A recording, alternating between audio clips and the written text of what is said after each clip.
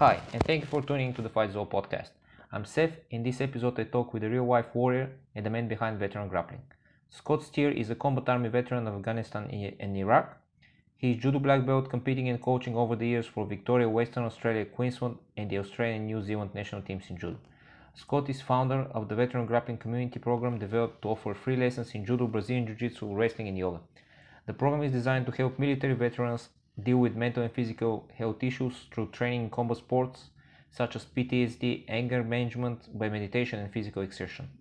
Veteran Grappling has joined forces with the medical team who are currently conducting scientific research on how combat sports are a successful form of treatment for veterans dealing with psychological and physical health issues.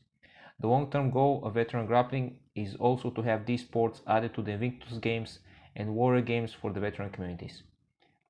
I got carried away in my conversation with Scott and how the combat sports prepare him for the extreme environment in which professional soldiers work, and how grappling helps in healing process to bring veterans back to the civil life. So I even forgot to take picture with him for the episode. So I stole some from the Veteran Grappling Facebook page, which is veteran-grappling. You can also follow their work on Instagram, Veteran Grappling one word, and you can also learn more about the program and the links in the description.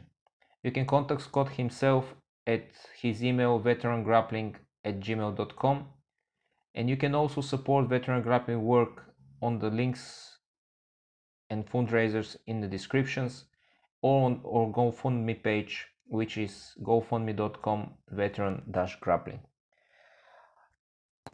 You can show up on Veteran Grappling opening this weekend, 3rd of August 2018 at 33 Expansion Street at Moreland Diner, Queensland 4214. And the event is free and open for everyone and is promising to be great event for the grappling community on Gold Coast. There you can talk with very interesting people and can learn from a bunch of great black belt instructors and UFC fighters. And I hope you enjoy and learn from this episode as much as I did. Why do we fight? To protect home and family. To preserve balance and bring harmony. For our kind, the true question is, what is worth fighting for? The Fight Is All podcast.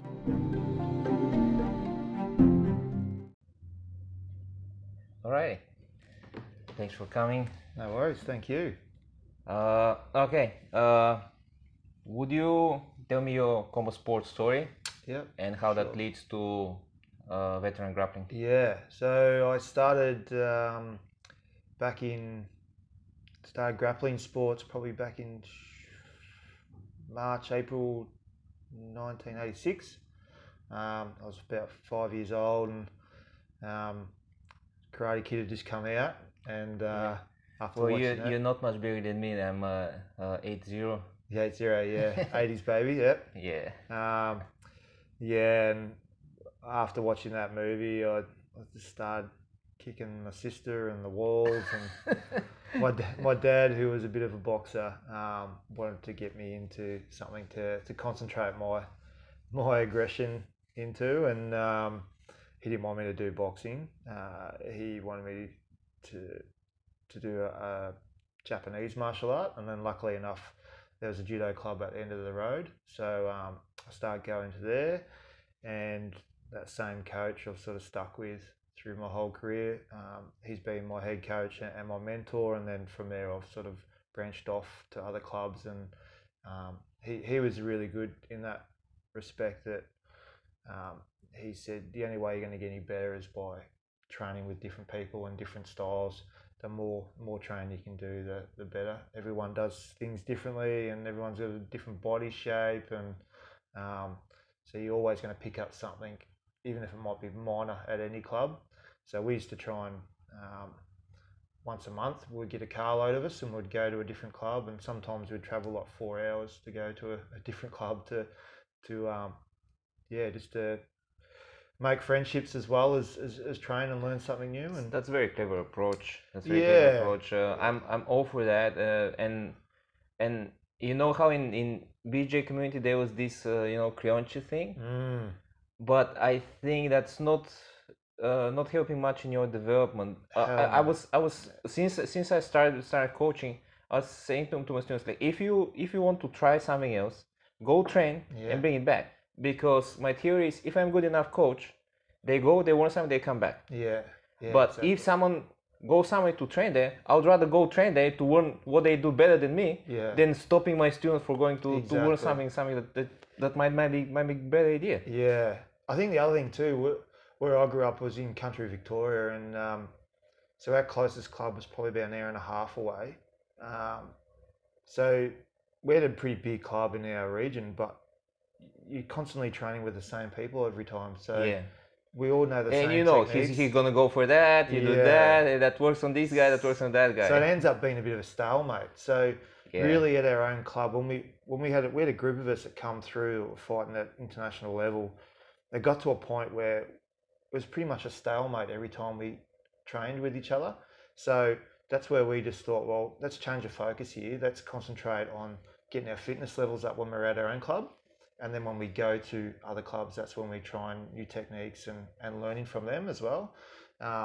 So our club, the motto was forever green, which means that you're always learning. And that was Yeah. the sort of concept that we stuck with. No matter where we go, we're going to pick something up, whether it's a new warm-up sort of activity or as I said, a different way of doing a certain technique. And that really helped, I think, especially through my teenage years. And then when I got to really that international level where I was competing quite consistently, I just tried to tap into as many resources as I could and just traveled as much as I could overseas and just trained with other clubs. And again, it wasn't just, it's hard because in that martial arts scene, you do have, it's still pretty strong today where some instructors say, well, if you're at my club, you can't train anywhere else. Yeah, yeah. So, Oh, it's very popular culture. This. yeah, and to me, I think you're really restricting your development, Yeah, not absolutely. only as a player but as a There's coach. so much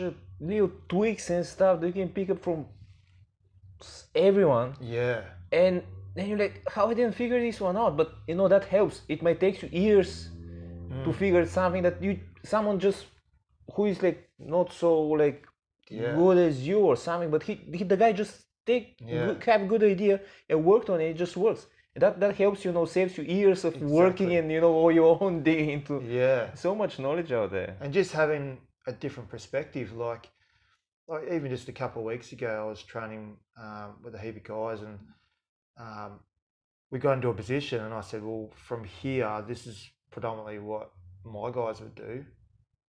And they said the same from their position. So we both learned something off each other just from that same one position, just from the judo and BJJ background to a wrestling sort of background. So it was good to actually, we both learned something out of it, and it was just Yeah. for the fact that we're in that position and we're keen to share knowledge. And so once my competition days sort of ceased and I started getting more into the coaching process, I kept that same train of thought, and the couple of clubs that I've started over the years in West Australia and Victoria, I've got them to a point where they learn the basics really well, concentrate a lot on technique, and then when they get to that stage where they're looking to expand their knowledge, that's when I just introduce them to all my contacts from around the world. So we normally, I've got a sister club in Japan and in Osaka, and every 2 years they run a competition, but it's also like a social gathering as well. So they open it up. The competition is there's no weight groups; it's only age groups. So it's actually ends up being quite competitive and quite a big turnout. You have guys, say between our age group would be the 30s to 40-year-olds, and so you're going to have a broad range, and you could have anyone from 60 kilos up to 160, and it just depends on your draw. But then at the end of it, they make it a big social event too. So they have a big party, and they all get around, and there's no egos or anything like that, and there's people from all around the world that come. It's a really good event, and I think that's for my students. I find that's as an international event or an international sort of gathering. That's one of the first ones I try and take them to, because it's a good introduction to the social part of combat sport. Because obviously, as you know, when you get on the mats or in the ring, you're pretty much trying to hurt the other person as much as you can. But really, in the That's end, the game of you can build really good relationships off the mat as well. But not so much in grappling sports, and that's why I like to, when I'm coaching someone, I want them first, to win at least one grappling comp, because you learn how to win, and it's not so taxing on the body. Yeah. It's still game of hurting, but in grappling sport it's more like a body chess game. Yes. Because you have to impose your game and you have to win. It's more like you're safe from being hurt and you're free to learn the art of winning. Yeah. And then I let them, to compete with, to start, to compete with striking, because striking is just everyone can strike. Even the most untrained person, if you're not conscious, can punch you in the head, and that can change the way of the game. It's very, very quick paced game. Yeah. And you really, my theory is you need to learn the art of winning before you get into that, because then it becomes dangerous. Split of seconds can change the whole game. Exactly. Grappling sports are way more safe. There is injuries, of course. Yeah. But way more safe as percentage than every fight. Yeah. I know by myself, every competition I was involved in striking, even if I win it, I'm still broken for a week, right? Yeah. A grappling competition, even if I get my ass kicked, 2 days after, I'm back in the gym training. Yeah, exactly. You don't have that impact. And that's really where veteran grappling's come along. Is so last couple of years I've been involved with the AFL as a tackling coach, and I just started doing some research on stats and scientific sort of proof on how that improves other avenues of just like for elite athletes in football sports. So I started researching that, but then I come across an article that was how military veterans in the United States were finding that doing BJJ and other grappling arts, that they were actually gaining a lot of mental benefits from it as well, because a lot of veterans struggle, especially combat veterans. They come back and then they're pretty much taught to be default aggressive, and then they come back into civilian life and they're pretty much expected to act like every other civilian,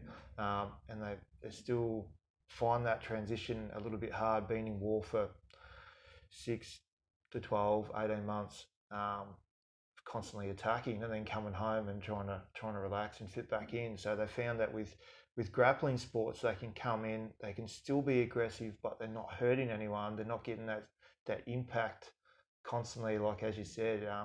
They can go really as hard as they want to, and the worst they're really going to get in a controlled training environment is maybe a bit of skin or missing, or a couple of sore joints, but they're not going to get their face smashed in or broken hands, or a lot of bones in that regard. So they found that so the more I sort of delved into that, the idea come from me here in Australia is I was thinking, I had a major operation at the start of the year as well, and while I'm in the recovery, I'm like, it'd be really good if someone started this sort of thing in Australia, because for me, I'd like to get involved and help out with my knowledge, being a veteran myself, and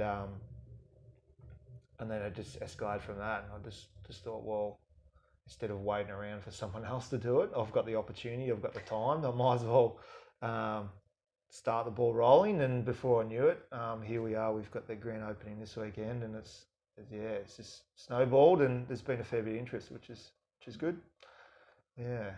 Good. Do you have many people in the group? So currently we've got about 12 guys here on the Gold Coast that are doing it. So that's a good start. We've been getting together probably once or twice a week at the moment, because we're setting up. The venue's been getting set up. It's ready to go now. But yeah, it's good. Like, had a good meeting with Mates for Mates, who are a veteran organisation, and they revealed some crazy stats, which was an eye opener to me. They said that here on the Gold Coast, there's just under 10,000 veterans that are currently involved with, some sort of, they're getting medical treatment or they're being involved in a veteran community as such, but they're predicting that there's closer to 30,000 here on the Gold Coast in the veteran community. So, that was a real eye opener. Like, I knew there'd be a fair amount, but I didn't think the numbers would be anywhere around there. So it's good.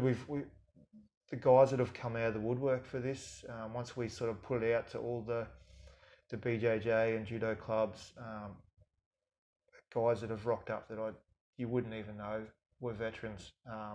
They've been involved in BJJ or judo for a while, and obviously kept it to themselves. And now that I'm offering this program, it's good that they're all coming together. And as I said, with my background of welcoming to everyone and we all learning off each other, we've got a good vibe going, and everyone seems to be keen to get involved and do that same thing. So yeah, it's been humbling, and I've been reached out to guys in Sydney and Melbourne and Perth and guys up in North Queensland as well, that are Canberra, are keen to get involved. So it's hard. I'm only a one-man show in one regard, so I'm just concentrating on here on the Gold Coast first. We'll get that up and running. I've been building a bit of ties with the guys in Brisbane as well, so we're going to try and get together once a week or so. We're going to offer a Saturday session, Saturday morning here on the Gold Coast. So then the guys from Brisbane might come down on a Saturday morning, and we'll make it a bit of a social gathering afterwards. We'll probably put on, barbecue or a lunch or something, or after training we might go down the beach if the weather's good, and just try and again build those relationships and keep them going in that way. So that's the idea. Yeah, that sounds good. I firmly believe in this healing part of the sport, and as being an athlete yourself, there was this saying, when wives gets you down, it's perfect position for double leg. Yeah, exactly. It's whatever happens, you go and train, you just burn this bad energy, and then you start to think clear and start to figure out how to get out. It's like in a match or a sparring, you're in a bad position, but if you freak out, you lost. If you find a way to calm down under the storm and find a way to figure out how to get out, you're getting out. Yeah.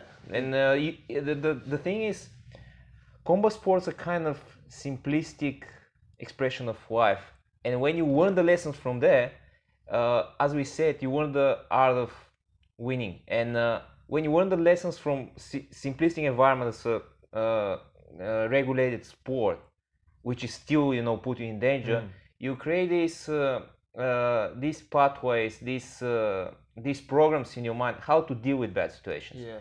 And that helps you everywhere. Yeah, definitely. By yourself, I'm sure, even in your life outside the sport, these things that you learn in the sport helps you. You know how to deal with difficult situations because you just have been there so often, and you just create these programs. You don't really go for double leg, but you know that there is always a way to change the position you are, and you can get better, you can get out, and eventually you can figure out how to deal with it. And I found a really good correlation between martial arts or combat sports and when I crossed over to the military, and I found that guys who had a similar background found that in combat scenarios they dealt with things a lot better, because again, even though the intensity is obviously at a different level at military combat, but the basic principles are the same, as you said. There's always a way to win the fight. There's always a way. So It's no over until it's not over. over. Exactly. And you see that like in grappling sports a lot. That guys can be leading through the whole contest, and then with the last 5 seconds they lose. So you're never out of the contest until it's completely finished, and that's something that I suppose guys who have been in that combat sport scenario come accustomed to, because it's from the first time you step into the ring or onto the mat that you know that, or you quickly learn it. Where a lot of people who don't have that background, especially coming into the military, it takes them a while to sort of to grasp that, because obviously you don't get the second chances that you do in the combat sport. You learn pretty quickly that everyone loses at some stage. Well, I don't call it losing, I call it learning. You either win or you learn. Well, if you're not losing, you're not engaged in serious contest. That's and right. Sooner or later you have to test yourself. Yeah. If you always pick up your opponents, you won't be really respected. You know. No. Yeah, you might make a great statistic, but to reach there you have to be professional. To become professional, you have to learn your lessons as amateur. And as amateur, you're losing. That's it. Yeah. Well, like I was in DC when like JSP was here. He said, if I have to pull out my amateur, statistic with all grapplings, I'll be negative statistics. Everyone is losing as amateur. That's the time to make exactly. That's why I'm so big into amateur MMA now. That is coming into Australia, because the system here is very different than the one we have in Eastern Europe. Yeah. Because we have a huge amateur circle, you can pretty much compete. My teams back home, they compete every other month. Yeah, good. And they compete MMA. Yeah. And eventually, after they win and they become national champions, couple times, they then turn champions, which means they turn professionals. Which means they turn professionals with 50, 60 fights. Yeah, good. People here turn professionals with less than 10 fights. They're not professionals. Yeah, that's right.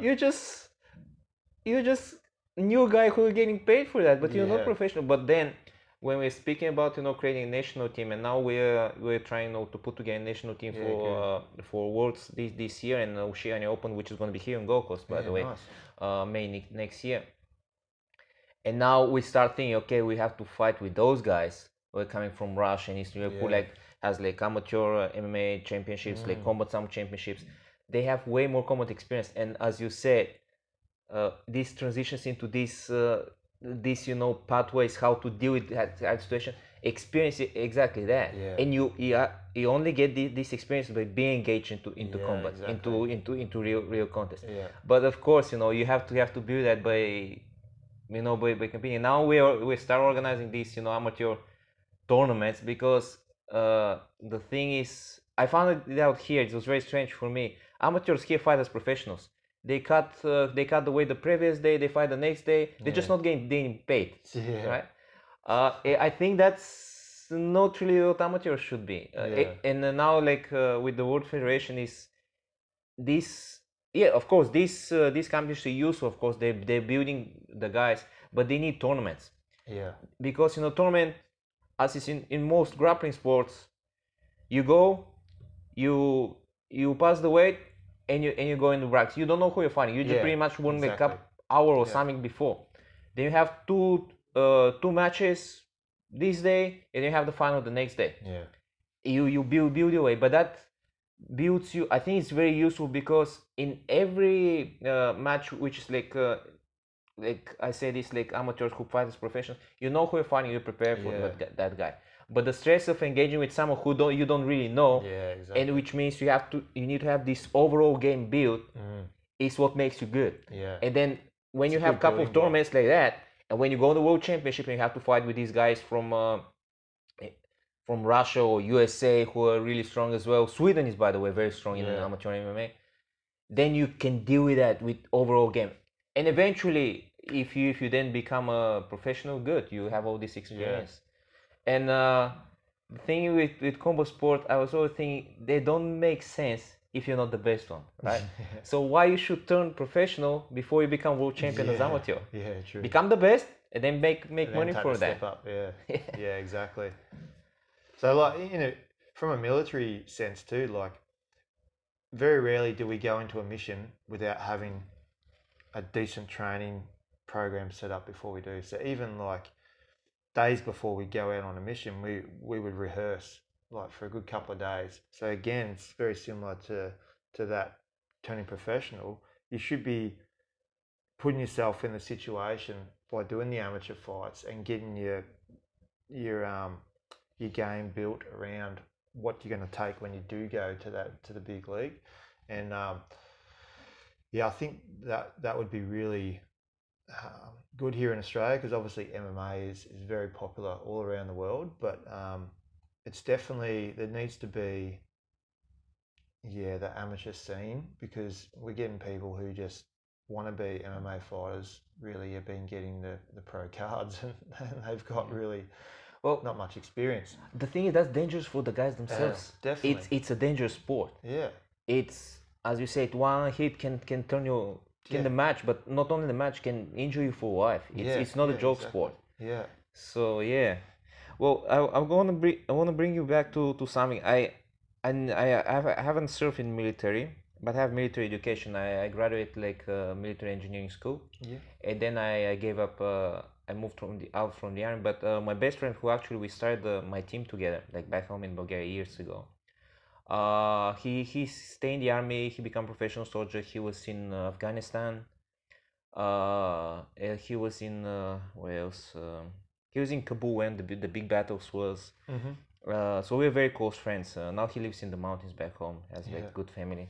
Very great friend of mine. But we was very close, super close, like all the time. And when he came back, the first person who he called was me. He always like was spending like nights talking.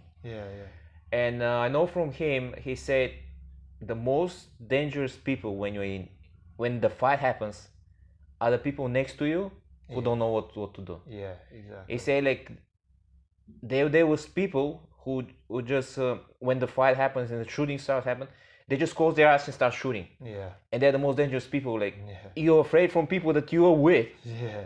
Than the people who are fighting against. And he said like like after a couple of these things, we start to, when we have to do something serious, we're getting the people who we trust each other, we know each other, we know that we have some common experience. Then like just getting these random guys, because it's literally they can shoot you your own people. So it's, but the thing is, as you say, it's so important having this common sport experience. It helps you. Helps you to figure out, because probably the process in your mind are the same. You're in danger, you have to react. And then these survival instincts kick on. Of course, as like the stakes are bigger in the real combat, and you have to deal with. But the core, the principle of reaction is the same. You have to react. You have to react properly. And not to make stupid mistakes, because they're very costly. The game is so real. And I think what I found is that having that combat sport background, that when it did come to these moments, as you said, a lot of people panic, and the biggest thing is their breathing. They just lose control of their breathing, and then that affects the way their muscles work and their mind works and everything. So a good concept that my old instructor told me from early on was that especially in grappling sports, when you're on the ground, when people could be all over you, just to control your breathing. Get that, you're going to be a lot more relaxed and you're going to think a lot clearly. And I think when my time in the military, I found that when things got hectic, I just concentrated back onto my breathing, and that cleared my mind and got everything down to a good easy manageable sort of situation. And I found other guys, we had a couple other guys in our group who come from karate and Muay Thai sort of backgrounds, and they were very similar in that regard, and they seemed to be a lot more calmer in the big actions. And I think that was a massive bonus, and that's one thing that I really put through to the guys now that I've got coming through with ex-military guys. I just try and educate them on that process, and just say, stop wasting your energy by just freaking out and holding on for dear life, like what a lot of beginners do in grappling arts. They just take hold and try and waste all their strength, and they normally gas out pretty quick. So just really try and control your breathing, relax, and work on your instincts, and that's something that I found crossed over really well, and it definitely helped. And talking about the people that you don't know, that is always probably the biggest threat. So I was lucky with my group. We were together for probably 12 months before we went to Afghanistan, and so we were really all very, very close, and we worked in little small groups. So we went out. A lot of our missions were just in our little group, so it was good. We didn't really have any issues. There was another group that turned up a few months after us, a much bigger group.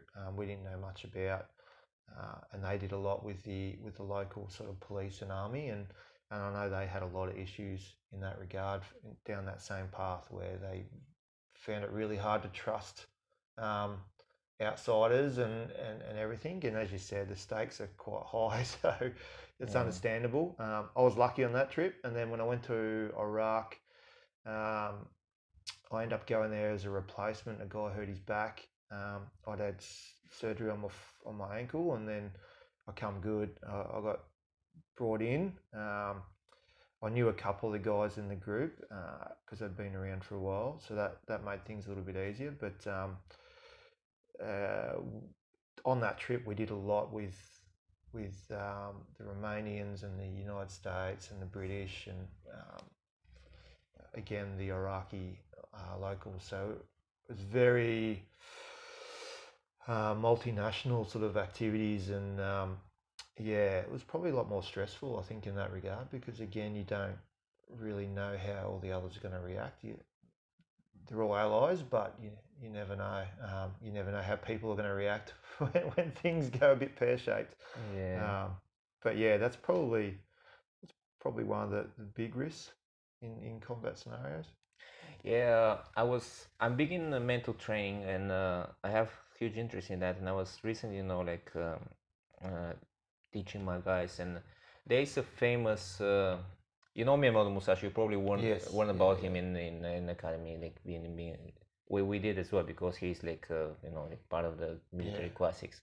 So he's referring this that there are two correct body mind relations.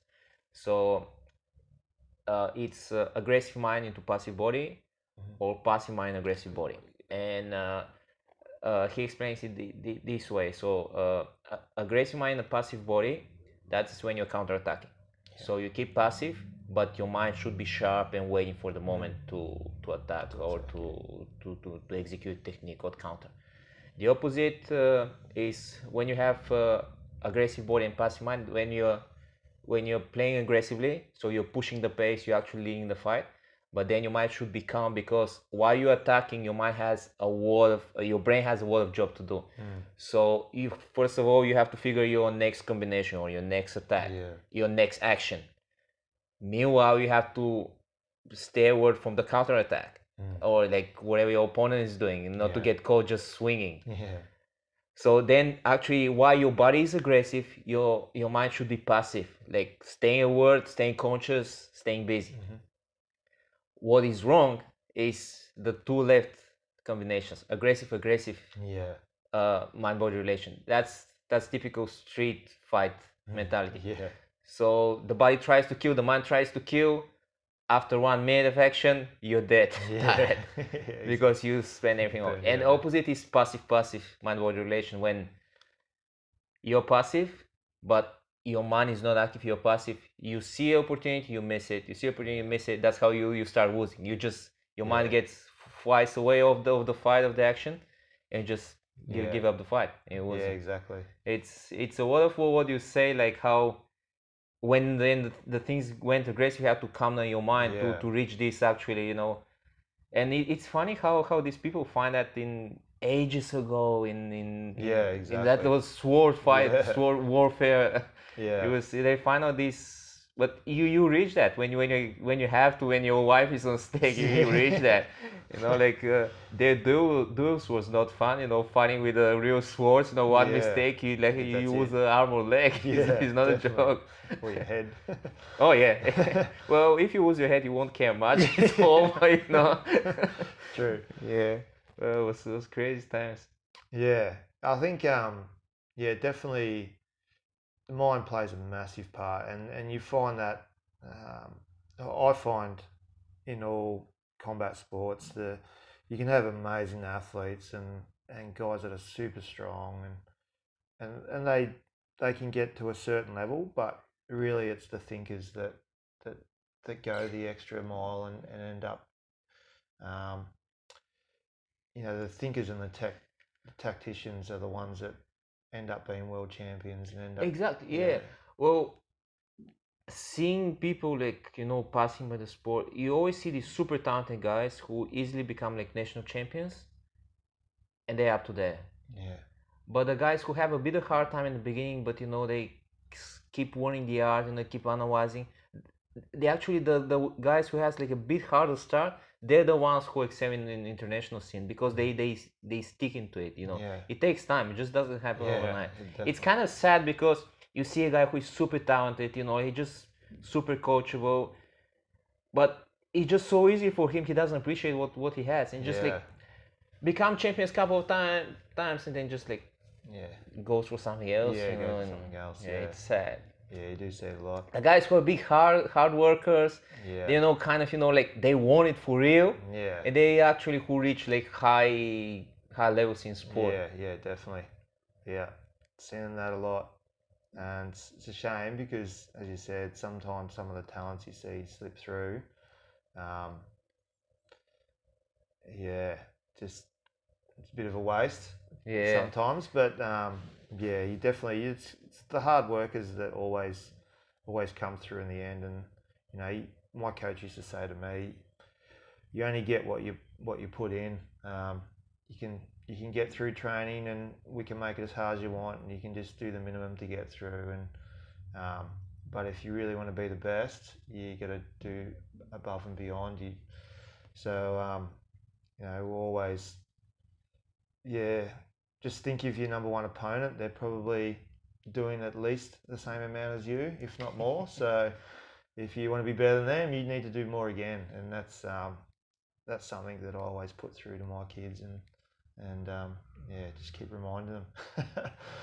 Yes, yes. Isn't it funny how now with your program actually this comes back, like actually after you're using now this thing that actually can help you to prepare for these combat scenarios, you use it back, actually to heal people from combat scenarios. Yeah, exactly. And I think the lessons, as I said, that from combat sports, I think you can implement that in anything in life. And like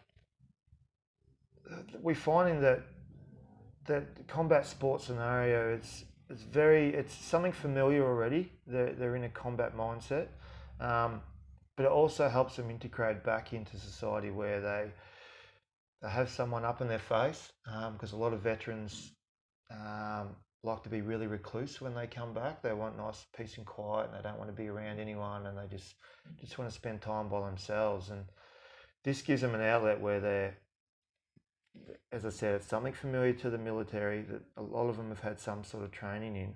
They can bring it back into civilian life, and then yeah, get introduced to social activities, like-minded people. Most veterans don't like really communicating with other people, especially at the start, other than other veterans, because they find it hard to explain what they're going through and what they're feeling, and they a lot of their family members and close friends that they had prior do notice that there is a bit of a change, and I think that's part of the reprogramming once you do get in the military and you're getting ready to go into a war zone. As I said, you get trained to be combat or aggressive default, we call it, pretty much on the attack at any moment. So people tend to snap a little bit easier when they come back, and I think in the grappling sports, you can still be aggressive and you can still sort of snap in some regard, but as you know, it's not always the bigger, stronger guy that wins in grappling arts. You can be tiny and still manhandle a guy who's 6'4" and 100 kilos. So it's very humbling when it's it happens to you. It's a very humbling sport, and I think that again that sort of thing makes guys realise that, okay, well, yeah, maybe I do need to start trying to relax and trying to control and think about things a lot more. And I think it sets them on the right path. We're luckily I've hooked up with a medical team through my connections. So we've got a psych who's going to be running trauma focused yoga as well. So she's going to be doing that a couple of times a week, which is great. She's been working with veterans the last sort of 4 or so years. So she's got a really extensive background in that regard, and she's offering that through our program as well. We have physios, exercise physiologists who have a background in grappling arts as well with BJJ and judo, and then a GP as well, who again, so all that will be on site, and there'll be access for the veterans, which is good. So it gives them a little bit of a safety place where they can see all their medical attention if they want to, and it's all there. They don't have to go in different positions or shoot around the coast to different areas.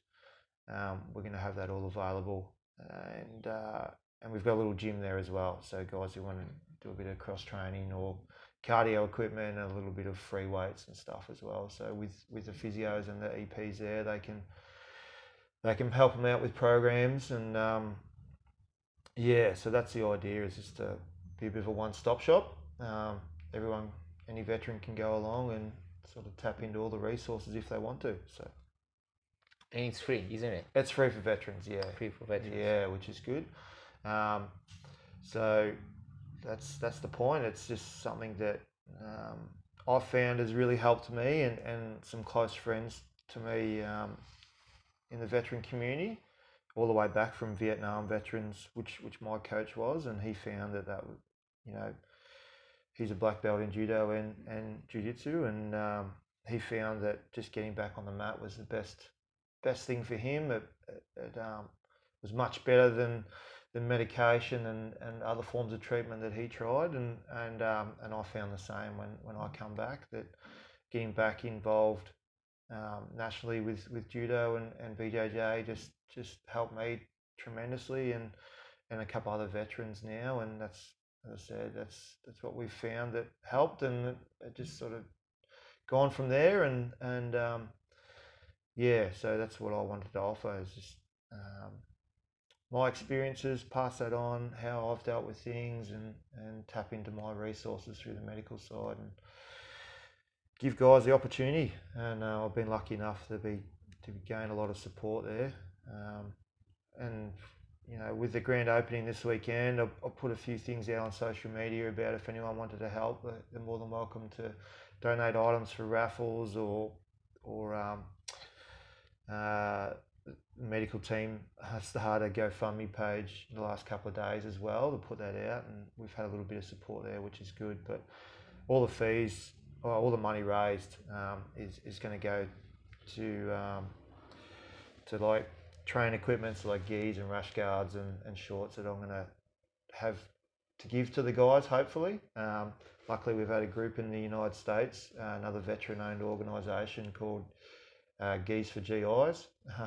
That's cool. Yeah, he's a great bloke, and he's so Brian was really good and helped us out and gave us 12 gis. They arrived in the last couple of days from the States, and so it took a little bit of work to get them back here, but we got them in the end, thanks to one of our physios who was lucky enough over in over in Minnesota for a wedding, a mate's wedding. So luckily he brought him back. So he said he got a bit of a hard time coming back through customs, but with a couple of geese. yeah, with 12 geese, which is interesting. But personal use. yeah.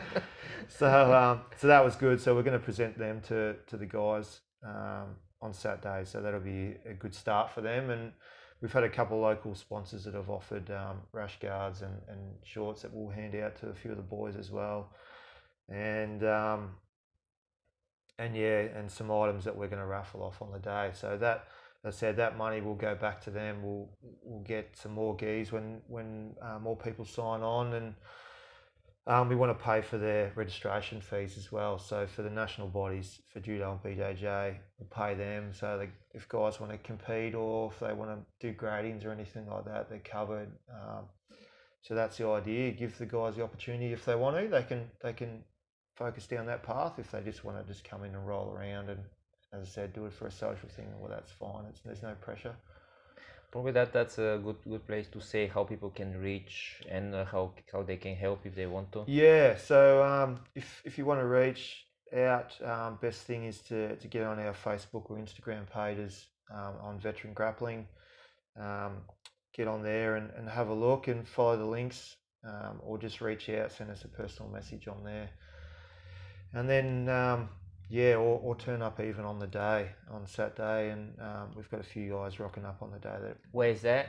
So it's Unit 4, 33 Expansion Street in Mollendina. So Mollendina's in the north end of the Gold Coast. It's a bit of an industrial area. It's close to Griffith University and the new hospital, Griffith University Hospital. We're just off Smith Street motorway, which is pretty easy for the guys at the north end. Easy to get to, plenty of parking. We've got a pretty good space.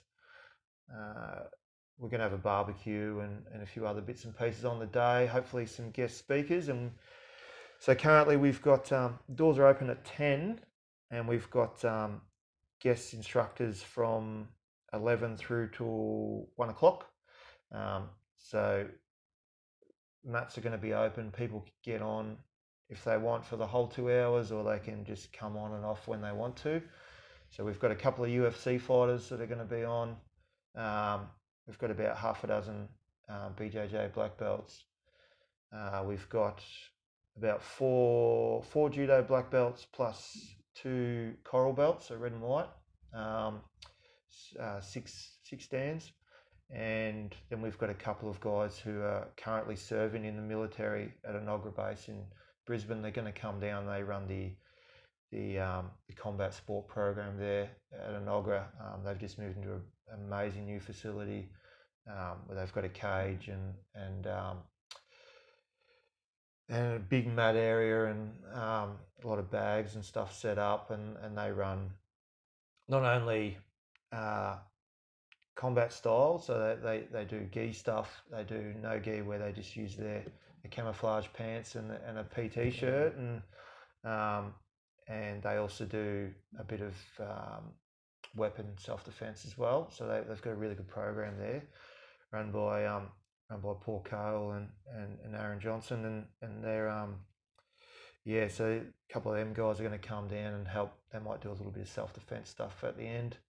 So it's good. Finally, someone's going to do something real about self-defense. Yeah, well, that's because it. the moment I hear self-defense, like, what is it? Because all these guys who never had idea, like, what is about it. There's a lot of if you have been a bit into this, it's just shocking. Yeah. If you have military people showing you self-defense, okay, they know what they're doing. Yeah. But all these people who never was in a swap fight or pure fight and showing self-defense is just ridiculous. Yeah. Even recently, I had a guy who is a friend of mine on this podcast, and he's doing Filipino martial arts back home. Yeah. And he has this very interesting channel. He's in YouTube. He's exploring the myths of self-defense, and he's even recently he was doing kind of research for pepper sprays. Okay.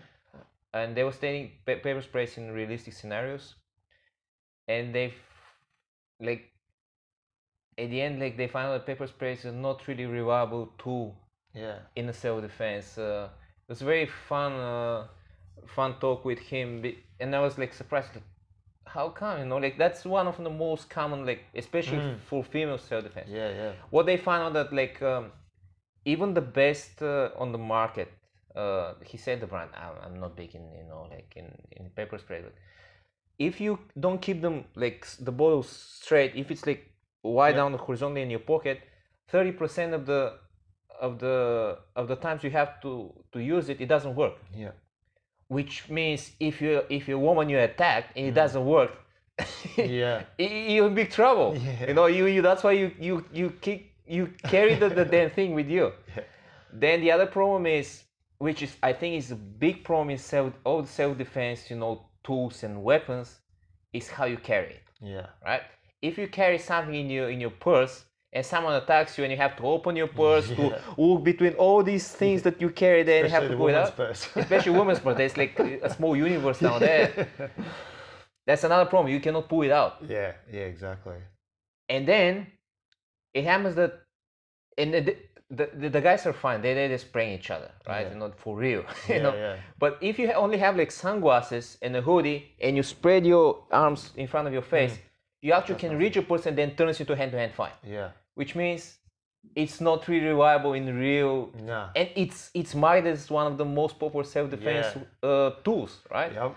Yeah. It's and if you haven't, even me, you know, like I never use pepper spray, but you know, like pepper spray, it's supposed to be something you use for self-defense. Yeah. And when I watched that, and I was like, damn, this thing is useless. Yeah. I mean, it is useful, but what happens? You need training to use it. Like all things. Like everything. It's just not something you buy and I'm safe. Yeah. What Galini was explaining was you need to train with it. Yeah. And you need to know what to do if it jams, it doesn't work. And something else, they find out like if you try to spray something, walk into it, you can actually spray yourself. Yeah. And if you're the attack guy and by rule the attack person is smaller and weaker, and you spray over yourself, you don't see, now you're in big trouble. Yeah. Because you attack, but now you don't see. Yeah. I've actually literally seen that happen before I joined the army. I used to do a bit of bouncing around the clubs in Melbourne, and there was a scenario where two guys end up getting into a massive fight, and police turned up, and a policewoman pulled out the capsicum spray. She went to spray it, but it was actually a really windy night, and the wind blew straight back onto her. And both of them were down on the ground just trying to rake their eyes out. And the other two guys who were fighting stopped, turned around and started laughing. And, well, it stopped the fight. and they ran away. So, it's that's right. Like there's been a fair bit of coverage lately, especially here on the Gold Coast with police. I don't know whether you've seen the video of the young school kid actually choked. Yeah, rear naked choke on the police. No, I think he was guilty on guillotine with it. Yeah. So I mean, I've had a fair few police reach out to me as well for the program, and that's something that we're looking into to see if we can get something up and running for them as well. Because, as you said, a lot of the self-defense classes are pretty poor. They're very average.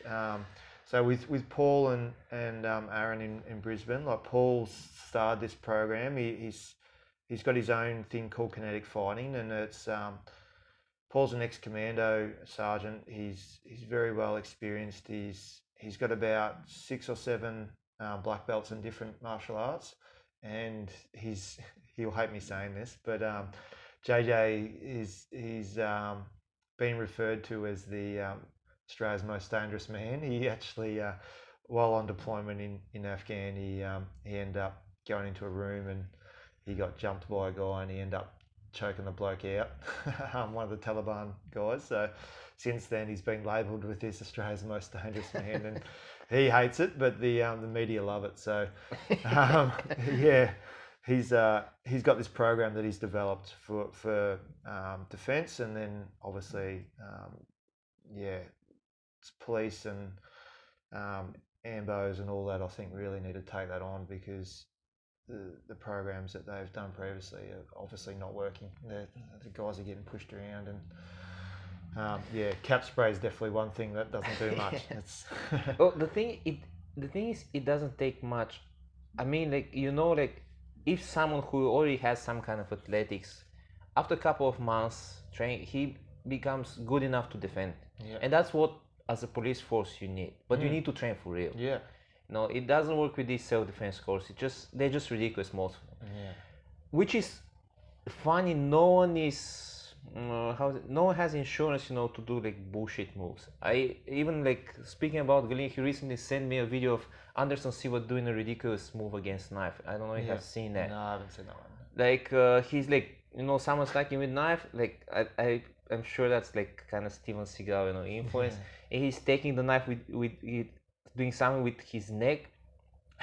You know that you're gonna be dead from that. It just, I know you're Anderson Silva. You're probably one of the most decorated MMA athletes, but you don't do shit like that against knife. It's just and he sent me that, like, like, being in the MMA side. I was like, yeah, no one's insured of doing stupid shit. Just everyone can tap into stupid stuff. Yeah, like, exactly. What you can do? It just and if anyone's come across a scenario where they've faced against someone with a knife, I have before in my bouncing days, and the one sure thing, I reckon, that if you find someone with a knife, if you stand and try and fight them, you're going to get stabbed at some point. 100%. You're going to I'm get coming cut. from a city where knife fighting is big. I mean, just they have this stupid gangster tradition. It's hard to say gangster, but it's kind of like street shit. And the thing is, if you're fighting against guy with knife, you're gonna get cut at least. Yeah. 100%. Yeah. The only thing you can do reasonable is to get something heavy to throw on the guy, or to get something longer. Yeah. That's the only reasonable thing you can do. Definitely. Trying to fight or to do like anything with guy with knife, especially if he has a bit of idea what he's doing, you're gonna get hurt. Yeah. Same referring to the talk with Galen, he say if two people with knives get in a fight to each other, there's big chance they both die. Yeah. Because one eventually kill the other, or like, but then he's gonna die by the wounds. Yeah. It's not just like in movies, going like it's so stupid weapon, so simple, but it's super dangerous in close combat. Yeah, it just, you either like take something heavy, throw on the guy, just run for your life, and you don't do stupid stuff, or if you are not able to run away, they take something longer. Yeah. It always makes me laugh with like self-defense courses and everything, where the guy comes with a knife and they do one little jab, and then they kind of leave their arm out there and they show them this fancy Never move happened like how that. to get it. Never happens. Like that. No, look, blokes never It's come out and just do one jab. It's normally never the knife comes first. Yeah. People like are making like grip on you and then start stabbing. Yeah. That's the. I'm not knife specialist. I just have seen on the street. I have 2 times in a situation like that. Yeah. It's knife doesn't come first. No. Knife is your weapon. Yeah, exactly. Knife is your weapon. You try to to stop the other guy moving, and then pin him somewhere, and then you start stabbing. Yeah. And then it's it's your worst. Yeah, exactly. Your worst. It never happens. Like this. Like big swing. And just with the knife, and you see the knife, and that's the knife. No. Yeah. And normally people don't even show it. No. Like no, exactly. Yeah. What they do surprise. when they're attacking, they pull the knife, they hide, you don't even see it. Yeah. The guy grabs you and starts stabbing. That's how the knife fight starts. Exactly. It's never, I have a knife, I'm going to kill you. No, man. If he has a real intention, he won't show it. If someone shows the knife, he doesn't really have intention to attack. Yeah. That's good. Yeah. If someone shows you the knife, okay. Turn around, run. Run, or you agree with everything, you just get off. Yeah. If he shows you the knife, he has real intention to hurt you. But if someone has real intention, he won't show you the knife. Yeah. He's gonna grab you somewhere, and then he starts stabbing. Yeah, exactly. Yeah. Knife fighting is no joke. No. And it's never about striking. Knife fighting is more about grappling. Yeah. It always happens like like this scramble thing. Yeah, definitely. Yeah. So it'd be good. I don't know what they'll show, but they're gonna put something on. So obviously the whole idea is just, again, like that same theory. We want to learn from different people and different backgrounds, and we're just keen to get everyone in and just give everyone a bit of knowledge for the day, and then then we'll turn into a bit of a social thing afterwards. We'll, as I said, we've got a barbecue cooking, and we'll sit down, have a bit of a chat, have a bit of food and a bit of drink, and have a bit of a chat with everyone. And again,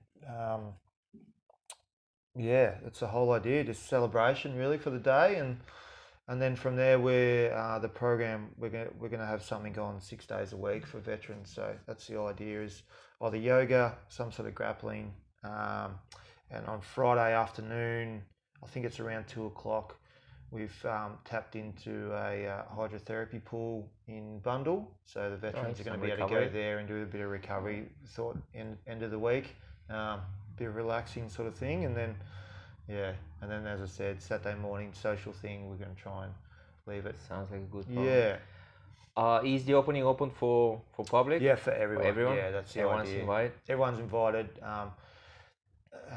Open day is an open day, so anyone can get on the mat. Anyone can come along and show their support and have a chat to the veterans. And we've got guys from teenagers all the way up to a couple of Vietnam veterans said they're going to come along. They're in their mid-70s, so it's good. Yeah, there'll be plenty of people to talk to, and plenty of good stories getting around, no doubt. Should be good. Yeah, I'm gonna go. You're gonna give me the links. I'm gonna put them to this. I'll try to publish it. No, I'll try. I'll definitely publish this today. I'm normally a bit slow, but I push myself because I had an idea, to talk with you since I saw the ad for the veteran grappling. Yeah. I saw something else, and then I saw that it's this week, and I say, damn, I forgot. And then I send you a message and say, oh. Yeah. Okay. So that's the idea, and we'd love to have you in some stage. And I know you got a sambo background, and we'll work. Yeah, definitely. Because as I said, like, it's all very similar. It all comes from the same spot. And I mean, wrestling's been part of human life since they could walk, pretty much. And I've got two young boys, and they're into it already. They're only 4 and 2.5, and they're beating each other up already, and they don't stop. Well, I guess they know who their father is. That's why.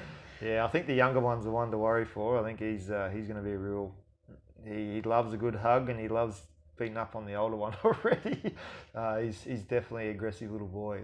It's good. He's that's good. That's healthy for boys. Yeah, definitely. And you know how to deal with that and being in the sport. So that's good, healthy boys. Yeah, they're great in the stage. Then you learn how to deal with that. Yeah. When they're older, it'll be good. And I'm just happy that they're doing that instead of sitting in front of a TV and a lot of kids these days. Well, it's something that I learned from these coaching courses that IMF does. As a Russian guy who is like a combo sports scientist, he's very, very, very well. When I speak to him, I was like, man, like how someone could know so much and just science, we in the sport from scientific point of view. So he was saying like why we see less good strikers nowadays. Yeah, it's because of the screens. Kids now grow with screens, and what they lose, because the screen is flat, what they lose is perception for depth. Yeah, true. Which is a very basic skill for striking sports. Striking, yeah. And if you think about it, like when you was playing outside, what you're doing, you measure the depth all the time, and it's real, because if you ask someone who is like our age or older, what's the distance from here to there, they're probably gonna tell you straight away. If you ask someone from the young kids, they cannot measure distance by older people like they can tell you distance from here to the tree or something straight away, and you almost exact. Yeah. Young people lose that because of the screens. They would lose their depth perception. Yeah, big time. And you actually realize how, like, when you don't practice a skill, how you lose it, and that's so basic life skill, Yeah, so that's why it's so important for people to practice sports, that they actually have contact, especially young people. Yeah, that, and just simple things too, like balance. I see a lot in grappling sports. A lot of the kids that we got coming through. So I was a strength and conditioning coach for the Queensland judo team this year, and watching a lot of the junior athletes coming through, and I went as part of the Futures Australian team judo program as well, which is sort of 12 to 15-year-olds, and we had a camp at the start of the year down at Canberra at the Institute of Sport, and you know, I just put them through some testing, and a lot of them, their balance was not that great, and just stuff that you know, that we sort of grew up on, that because you're always outdoors and you're always you just run, playing roll, sport, wrestle, and, like yeah, playing ball, climbing trees and doing yeah. all that sort of stuff.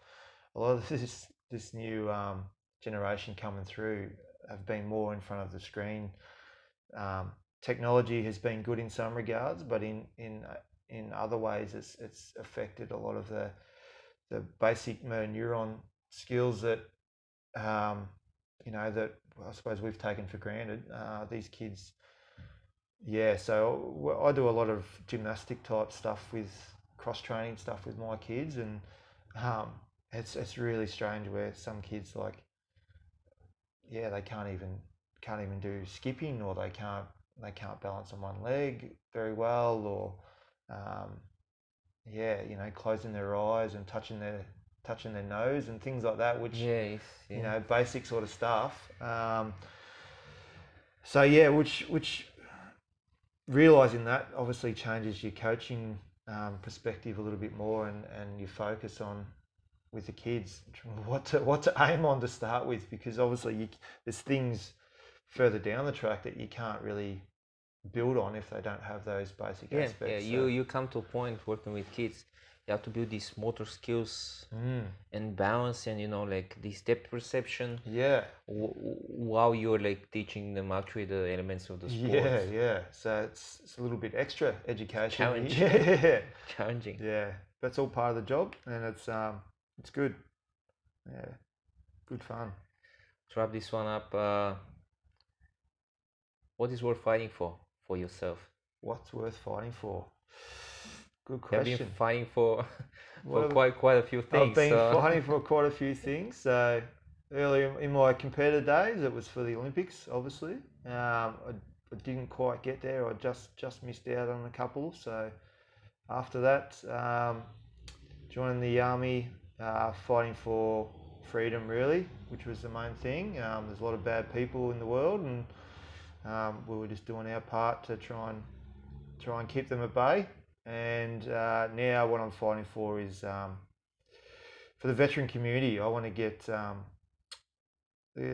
especially the grappling arts, BJJ, judo and wrestling. I want to get into the Warrior and Invictus games, and they're like the I suppose like the military games for combat veterans, or for veterans in general. Judo is very big in the World Military Games. I was lucky enough to be selected when I was during my time, but I ended up going to Afghanistan instead. And there's nothing currently in the Warrior Games, which is the American version, and the Invictus Games, which is the British version. Yeah, there's a lot of other sports, but none of them are in it. So I'm fighting to get the opportunity for veterans to be able to have that. And so yeah, that's one of the driving forces for this program that I've started, and I've been working in the background, talking to all the different organisations to try and get that approved, and I've had really good backing behind judo and BJJ affiliations here in Australia specifically, and a couple other similar groups to me in the US, Canada and England, and we're trying to push it onto them. And if they don't want to accept us, then we're just going to run our own thing. We're going to run our own training camps and competitions, and we'll bounce between each nation and get things going. So we've got some guys coming out from the US in February next year. A couple of veterans coming out, and so that should be good. And yeah, that's what we're fighting for. Survival. Good. Thanks for that, brother. No worries. Thank you. Pleasure. It's been a pleasure. Cheers, mate.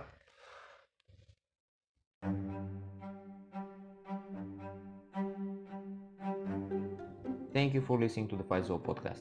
Subscribe in your podcast app to receive the next episode. where I talk with my great friend and student Stefan Petrov. Stefan is judo and sambo multiple national champion, combat sambo national champion, and European medalist in combat sambo. He is MMA national champion of Bulgaria, and he is currently 10-point purple belt and professional grappler fighting out of 10-point London in UK, where he is also a wrestling coach.